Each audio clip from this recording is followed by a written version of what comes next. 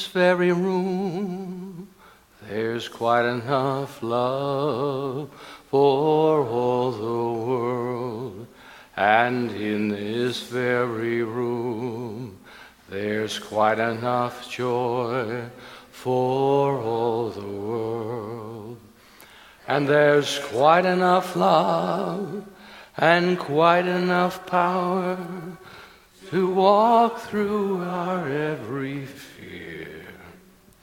For a spirit, one spirit, is in this very room, in this very room, in this very room. There is one eternal life. This life is God's life. This life is perfect. And this life is my life now. And I know in this moment, in this blessed moment, there is an anointment. There is an elevation, an awakening to that which is magnificent and is happening right here, right now, by means of you, by means of me, by means of all that gather in this community. I celebrate that the evolution and the elevation and love is inviting us to know what faith is for. That being, the faith is the belief that every situation is to show me what love is for. And so I recognize in this moment that I am receiving information. I give thanks and know that Christ consciousness is here for he who gives the lesson today. I celebrate that Christ consciousness is yearning to be known. And is but the prayer, the affirmative prayer away, the knowing away, the belief away. And so invoking this, inviting this, I celebrate that there is Christ consciousness here right now. I celebrate that there is a pristine wisdom, a pristine consciousness. I give thanks for the awareness that I have. I offer a blessing, knowing that it is done. And in saying thank you, I merely move into that vibrational frequency of complete acceptance. And the veil is lowered here. For truth and love flow in ways that I have yet but to dream of. These symbols that our words strive to capture, yet the truth is, love is. And I say thank you. And I let it go, for this is the state of surrender. And I know, and I invite you to join with me in anchoring this for yourself by saying, and so it is. Thank you, Reverend Carmian. Reverend Carmian Owen, the senior minister at the Saskatoon Center for Spiritual Living. Yes. I'll be with you in a moment. So welcome. That's our Awakening Humanity to its Spiritual Magnificence, a world that works for everyone, and to teach and live love. So, we're going to do the two or more right now. And the reason I picked elephants is because I'm talking about the mind here in the Science of Mind in the Center for Spiritual Living. And we're going into our new class curriculum. And you know, elephants, they never forget. So many of us are like elephants. And there's the two or more. There's a couple of them. And so I'm going to invite you to find someone to stand up with. And I've scripted it up here. If you don't know what the words are, just look somebody in the eye, hold hands if you're comfortable enough. If not, you can just simply make eye contact across the room. And the first thing we say is, thank you for being here. You have gifts to share. You have power to reveal. You have potential to fulfill. And you have love to share. Namaste. Give them a hug. Nice, nice, nice. So that's a very powerful thing to do. It's a very simple, powerful practice. And if you have a prayer partner in your life or someone that's near and dear to you, Laura and I have adapted more and more of these simple practices into our lives and next week I'm going to talk about the 4 things that will add 10 years to your life. Very simple, 4 simple practices. And so you don't want to miss that. And admission is free, so there you go. So today I want to talk about this idea of our amazing minds. The mind, as the Buddha said, the mind is everything.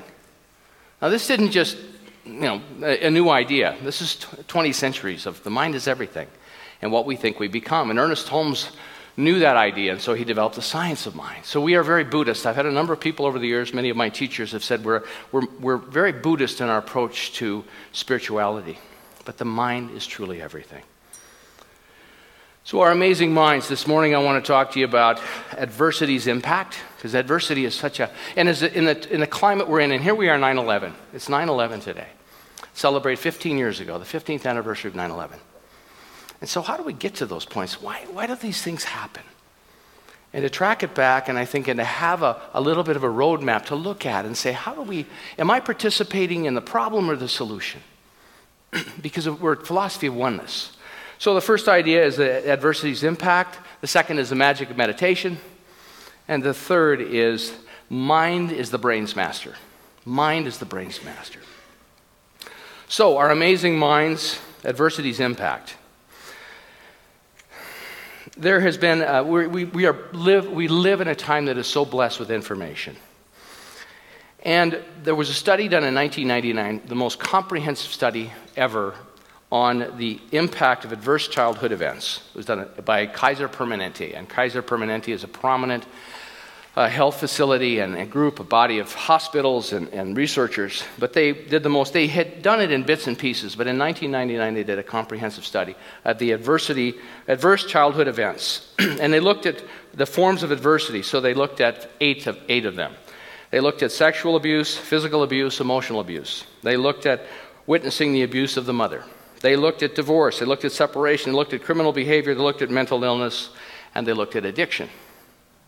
And what they found is that in maltreated children, the brain development can be reduced about 10% if there's enough of the factors involved. The second part of the study that they did, so it was comprehensive, is they studied 17,000 individuals.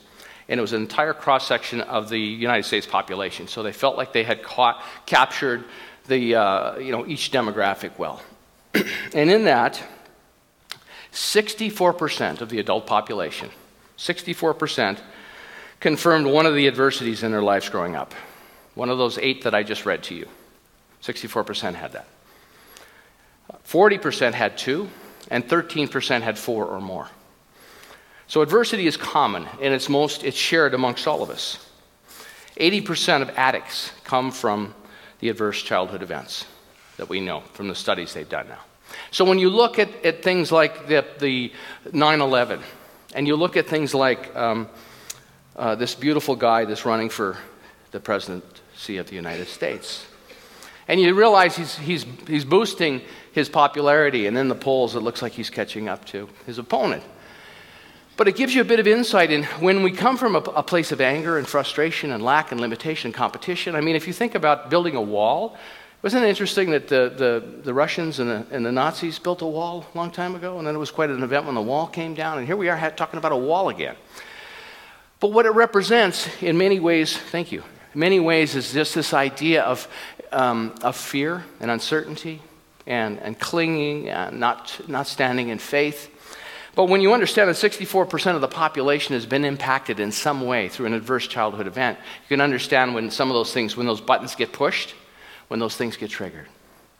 Not that it's good or bad or right or wrong. I mean, one of our beautiful members said to me a few weeks ago when I was talking about a situation, he said, you wouldn't want it to be any other way. I thought, what a great way to look at it. We wouldn't want it to be any other way. Because really what it does is it gives us an opportunity to see that part of ourselves that can play those things out and realize, well, do I get to do that? Do I want to do that or not? But many people don't have the capacity to think that way. So adversity alters the structure of our brains. And they know that through the studies that they've done now. The old idea used to be amongst researchers up until the advent of the 21st century was that once it happened, it was done. There was no hope. That your brain was set in the way it was. There was no way to change it. And we know that's just not true anymore. We know now, we understand, and we have the research to support and verify that the brain has a life of its own. And that change is not only possible, but it's happening all the time. We are always influencing and impacting our brains. Most of the time it's willy-nilly. It's random. It's not that sense of Dr. Holmes used to say, to learn how to think is to learn how to live. But the problem is with people who have gone through these adverse conditions, they lack focus. And so all of their thought process is all over the map. It's one of the hardest things to do. It's one of the first steps. So, with adversity's impact, so here's a picture of the brain. I don't know if you can read it all, but both sides have parts to play. The red is the info processing. On the left brain is process info in a linear manner, and on the right is process holistically. And neither one of them is wrong, but when they work together, it's quite phenomenal. The two orange ones on the left brain is identities, important details, and on the right, see and result with clarity. See end result with clarity. The line in the middle is analytical on the left, and on the right is creative. But we know these things. Well, what happens with the adversity many times is it gets shut down. Those capacities get shut down. So the magic of meditation, what does meditation do for us? And here's Mandy, who's got this movement, and Christina did a beautiful meditation for us. Meditation is so powerful.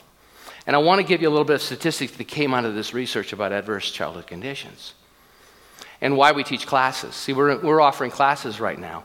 We offer meditation on Wednesday evenings. We offer it before service, not because we want to get together and be good meditators, but we understand the impact of it. The Buddhists have understood this for 20 centuries.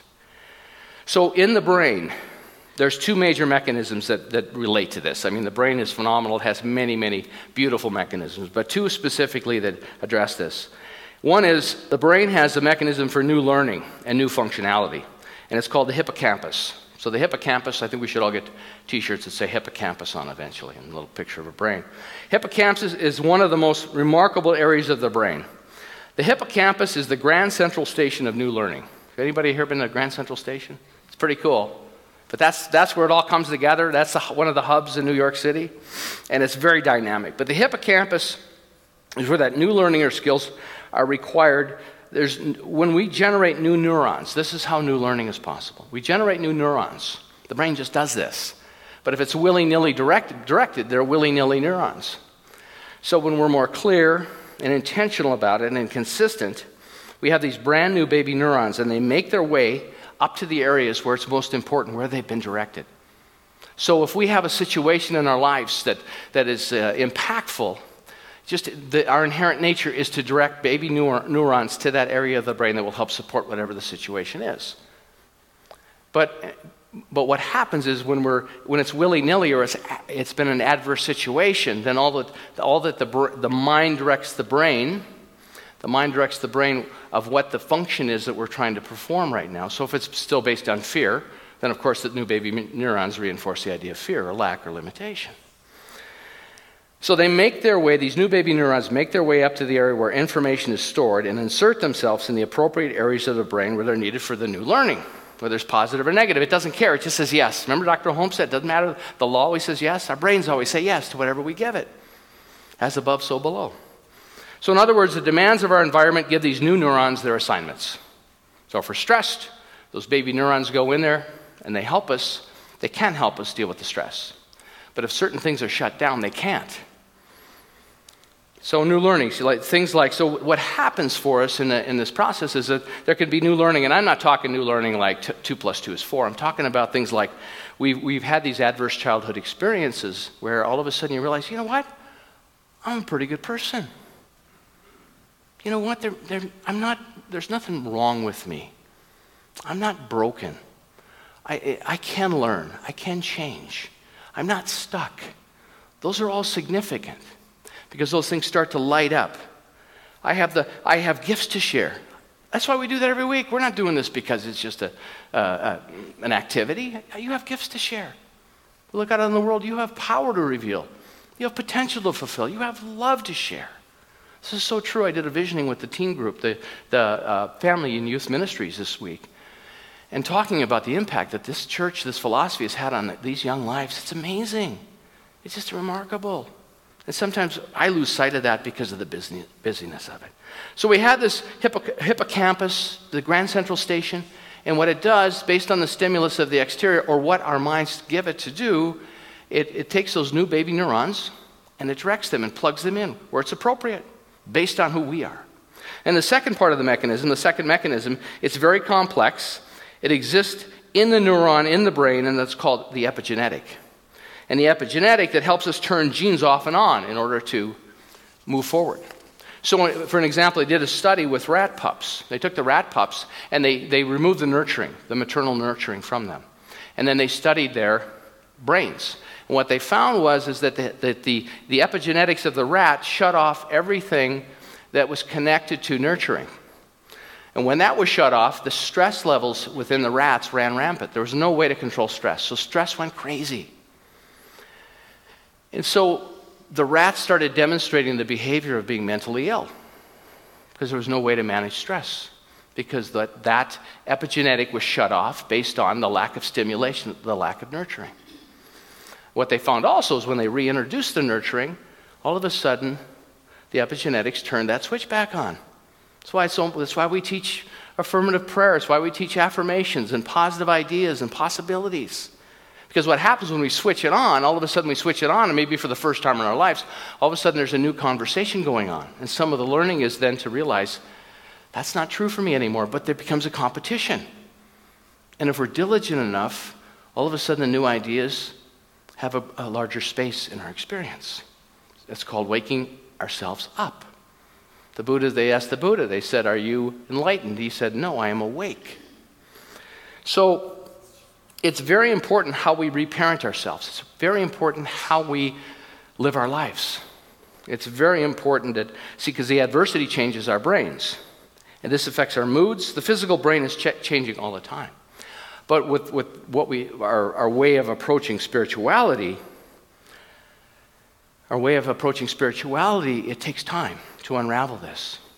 In the research that I pulled from this lesson from, it said it takes about 5 years.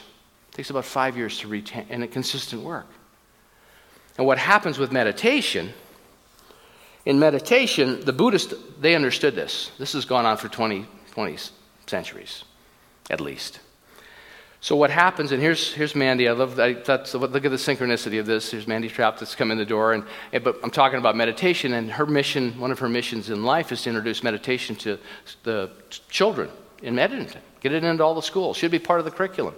I would agree. We're going to change the world. You know what? Let kids meditate for 10 minutes a day.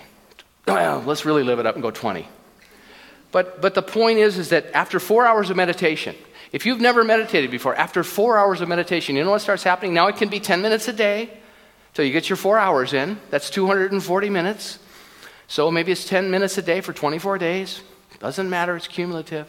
What starts to happen is we start to be able to focus. Our capacity to focus gets better.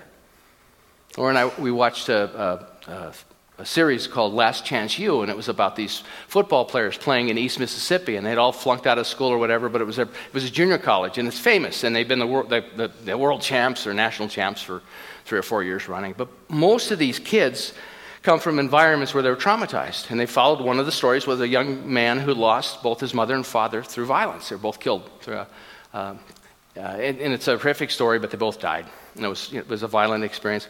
And this poor young man is trying to study and be in school so he can play football. He can't focus. He just couldn't focus. And I thought, oh my gosh, is this guy a candidate for meditation? I wanted to call the coach, say, "Coach, I'll come down and teach meditation to them all." And maybe I will, but I'm sure that there's, that would take time to probably, and maybe not. But it was a prime example of how this young man's mind could not focus. So after 4 hours, focus improves. After 11 hours would be 300 minutes, wouldn't it? Or is it 3,000? One of them. But 11 hours.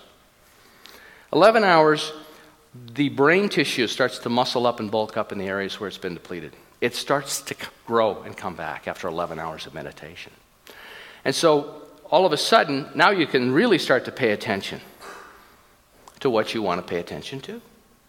But, when Ernest Holmes says to learn how to think is to learn how to live, for many people, if you can't focus, how can you study? How can you read? How can you pay attention? And many people say to me, I can't meditate. My mind's too busy. It's too uncomfortable. And I'll say, well, it's probably the very reason why you need to meditate. It's going to be okay. It's okay to slow down and be quiet. It really is. So meditation is so powerful. And to have it in our life. So you sign up for a class here. One of the first things we do in each class is we meditate. Because it helps us settle. And in the group, it's more powerful. I know many of you experience that. I started it, I was at the point, I was at my wit's end. I was in my early 20s. And I finally went and enrolled in Transcendental Meditation. Because it was easy to get into. And I had friends that were doing it. And the first time I sat down and they gave me my mantra, I had a mystical experience. And I just thought, there's something to this. That was really strange what just happened to me, but there's something to this. Because I was so ready. There was a Russian man there with me, I'll never forget, and he and I are sitting in a waiting room, both a little nervous. We didn't know what was going to happen. I'm holding an orange because he had to bring a gift, and I thought, this is strange. I got to bring a gift to these guys. I don't even know these guys. I got to bring them a gift. All the reasons not to do it. And this Russian guy looked at me and he said, a little peace of mind would be good. That's all he said. I said, I'm with you, man. Kept me in the room. I don't know his name, never saw him again, but a little peace of mind would be good. So our mind is the brain's master. And we know this. This is why we teach affirmative prayer. In our class curriculum, we have this beautiful foundations class. Reverend Tammy is going to be teaching a class. We're honoring our practitioners today. This is Practitioner Sunday. But in our class curriculum, it says the journey is heading in one direction, home. Back to your spiritual being, the precious cosmic self which dwells within you, and waiting to be recognized and appreciated. Although we're heading all in the same direction, our pathways are as unique as we are as individuals. No two people will process the information in our classes in the same fashion. No two will. It's true. I've taught now for 20 years. Everybody's experience is different. I tell people all the time when they're struggling and they start to project that the problem is that I'm a deficient teacher, I'll say, well, a good student can learn from anybody, which they don't usually like, but it's true. Because we can't do it for one another. But that's okay. The beauty of the process is that each of us can and will get home if we're open to the process and diligent enough to continue on the path. It says right here, as your teacher, I want you to know that I am not anything approaching the ultimate authority. I will guide you with all the wisdom and clarity that I can muster, but I can only give you my own perspective on this material. And of course, that's enough. Because we trust one another. There's a divinity. When you step on the path, all of a sudden, when you sign up for a class, all of a sudden you're sending the message to the brain. The mind is sending a message that we're ready to do this study. So light up over there. Get very intentional about working with this brain that got shut down. See, we're not stuck in this. If you have somewhere you're deficient or you have a tendency to, because of an adverse childhood event, do something that's not healthy, because that's what happens when we meditate. All of a sudden we start waking up and we realize, oh, wait a minute, now I can decide negative influence, positive influence. Do I want to hang out over here with negative influence, or do I want to step into positive influence? Do I want to take a class with people, like-minded individuals who are waking? Because there's a power in it, there's an acceleration in it. Or do I want to just sit over here and complain and fuel and all that stuff that I'm very good at? Now I'm just speaking of my own experience. It was hard for me because I love doing that. It's a very popular idea, gossiping and complaining and comparing. I don't know if you've ever done it, but I have a PhD in it, actually. So mind is the master. It's the brain's master. We become more aware and astute. We focus on the areas of the brain that we want to bulk up. Isn't that fascinating? That we can train the brain?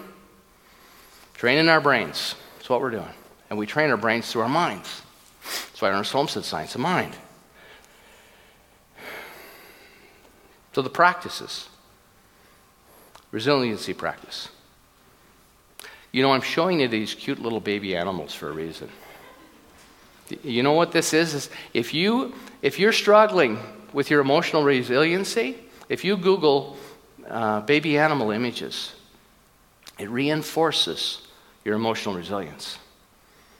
I'm going to talk about it next week. And it also, the other way to do it is if you're standing outside and there's a window, look inside the window. If you're standing on the other side of the window, so if you're standing inside, look out the window. If you're standing outside, look in. And for whatever reason, it reinforces emotional resilience. It's very simple. All these simple little practices. We need 3 positive stimulus an hour for every negative thought we have. And it can be like Laura and I, we have this beautiful granddaughter. We call her Smoochie.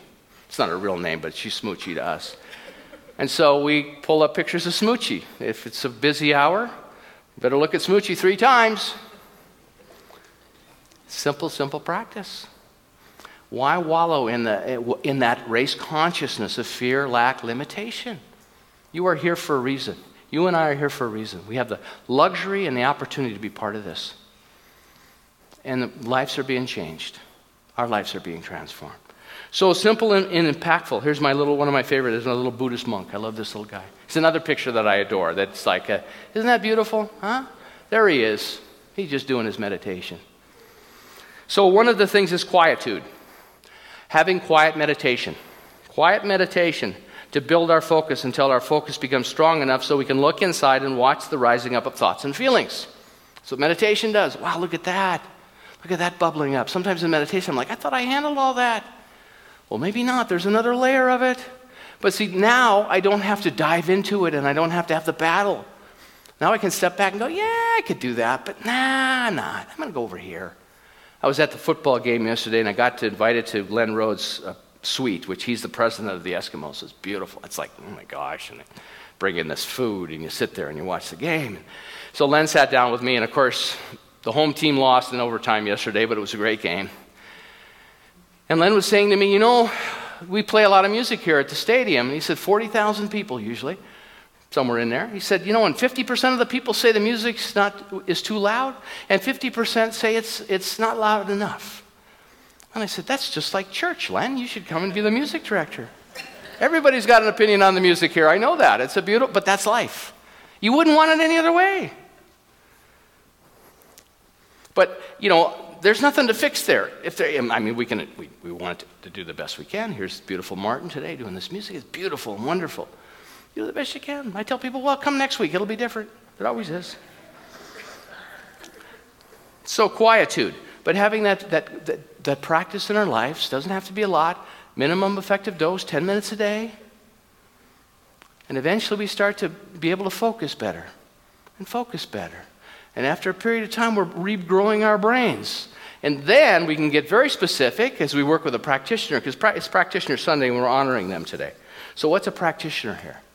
Our practitioners are sitting in the front row. Here's Arnie Polson, and there's Reverend Carmen Owen, who's all practitioner first, as I am. Sandra Gibbs, Elaine Warwick, Sue Edwards. I started naming them, and I'm not going to name them. Now I'm in trouble. All of you beautiful practitioners who are here today, we're going to honor them at the second service. Reverend Tammy Banting's right over there. A practitioner is a person of high spiritual consciousness and deep understanding who is trained in the art, the science, and the skill of spiritual mind treatment.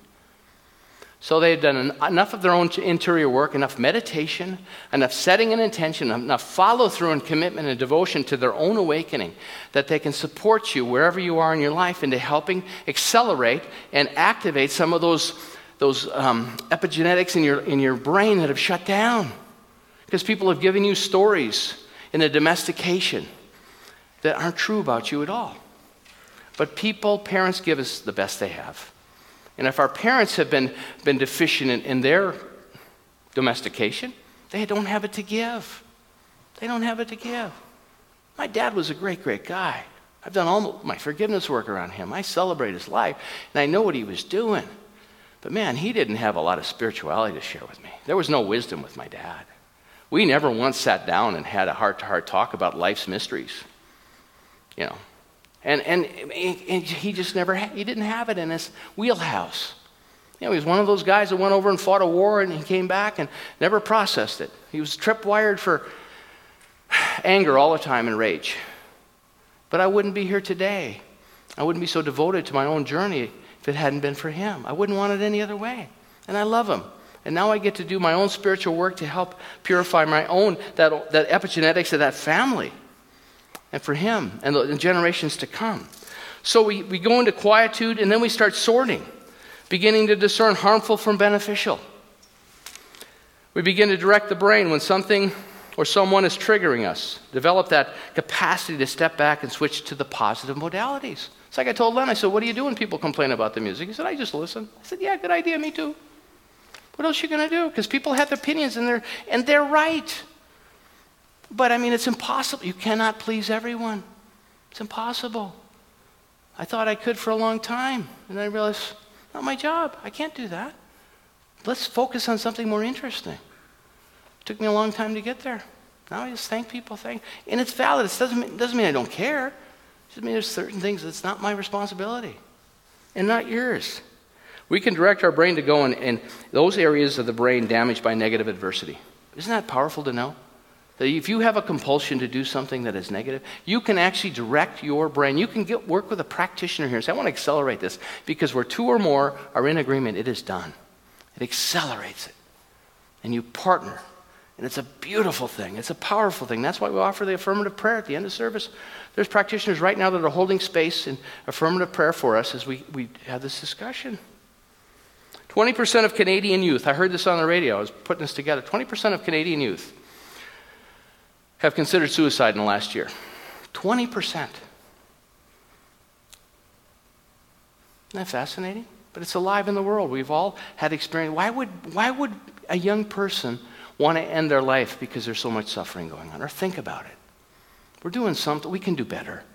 See, the world needs us. The world needs us crazy dreamers that believe it's possible that we can have a world that works for everyone. Maybe we'll never get there, but let's at least move in that direction. Little kids who have been abused have no problem feeling negative about anything. They have no problem. They have problems moving into the positive. Isn't that fascinating that we've gifted our generations with this? The activation of the affirmative circuits have been connected. When we start to wake up, we activate the true awakening of the individual, the feeling, the soul arising. And so we can direct it. This is what Holmes was talking. This is what the science of mind is. I'm choosing this. I'm not there yet. I need help. I need a class. I need a prayer partner. I need a practitioner. I need to read another book. I need to have spiritual practice in my life that keeps me on the path of rewiring these circuits that got shut off for whatever reason. And it doesn't matter a whole lot why they got shut off, but you may have to process some of that. You may have to do some forgiveness work. That's why we had Esther Nicholson come in and talk about this. So quietude, sorting, directing. So here, isn't this amazing? I found a picture of Tammy Banting's twin sister online. There's Reverend Tammy right there.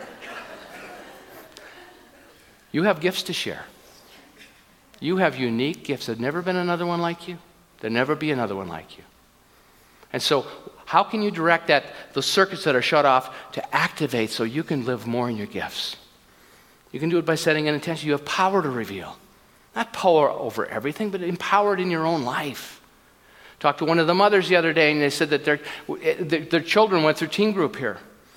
And she said, I have parents from the other side of town call me and want my daughters to come over and babysit their children. I say, it's a 45-minute drive. Yeah, that's okay. I'll come and get you. Because they see them in action. The proof is in the pudding. You will know them by their works. Power to reveal, potential to fulfill, and love to share. Mind is everything. What we think, we become. Go shine your light. Beautiful blessings. And so it is.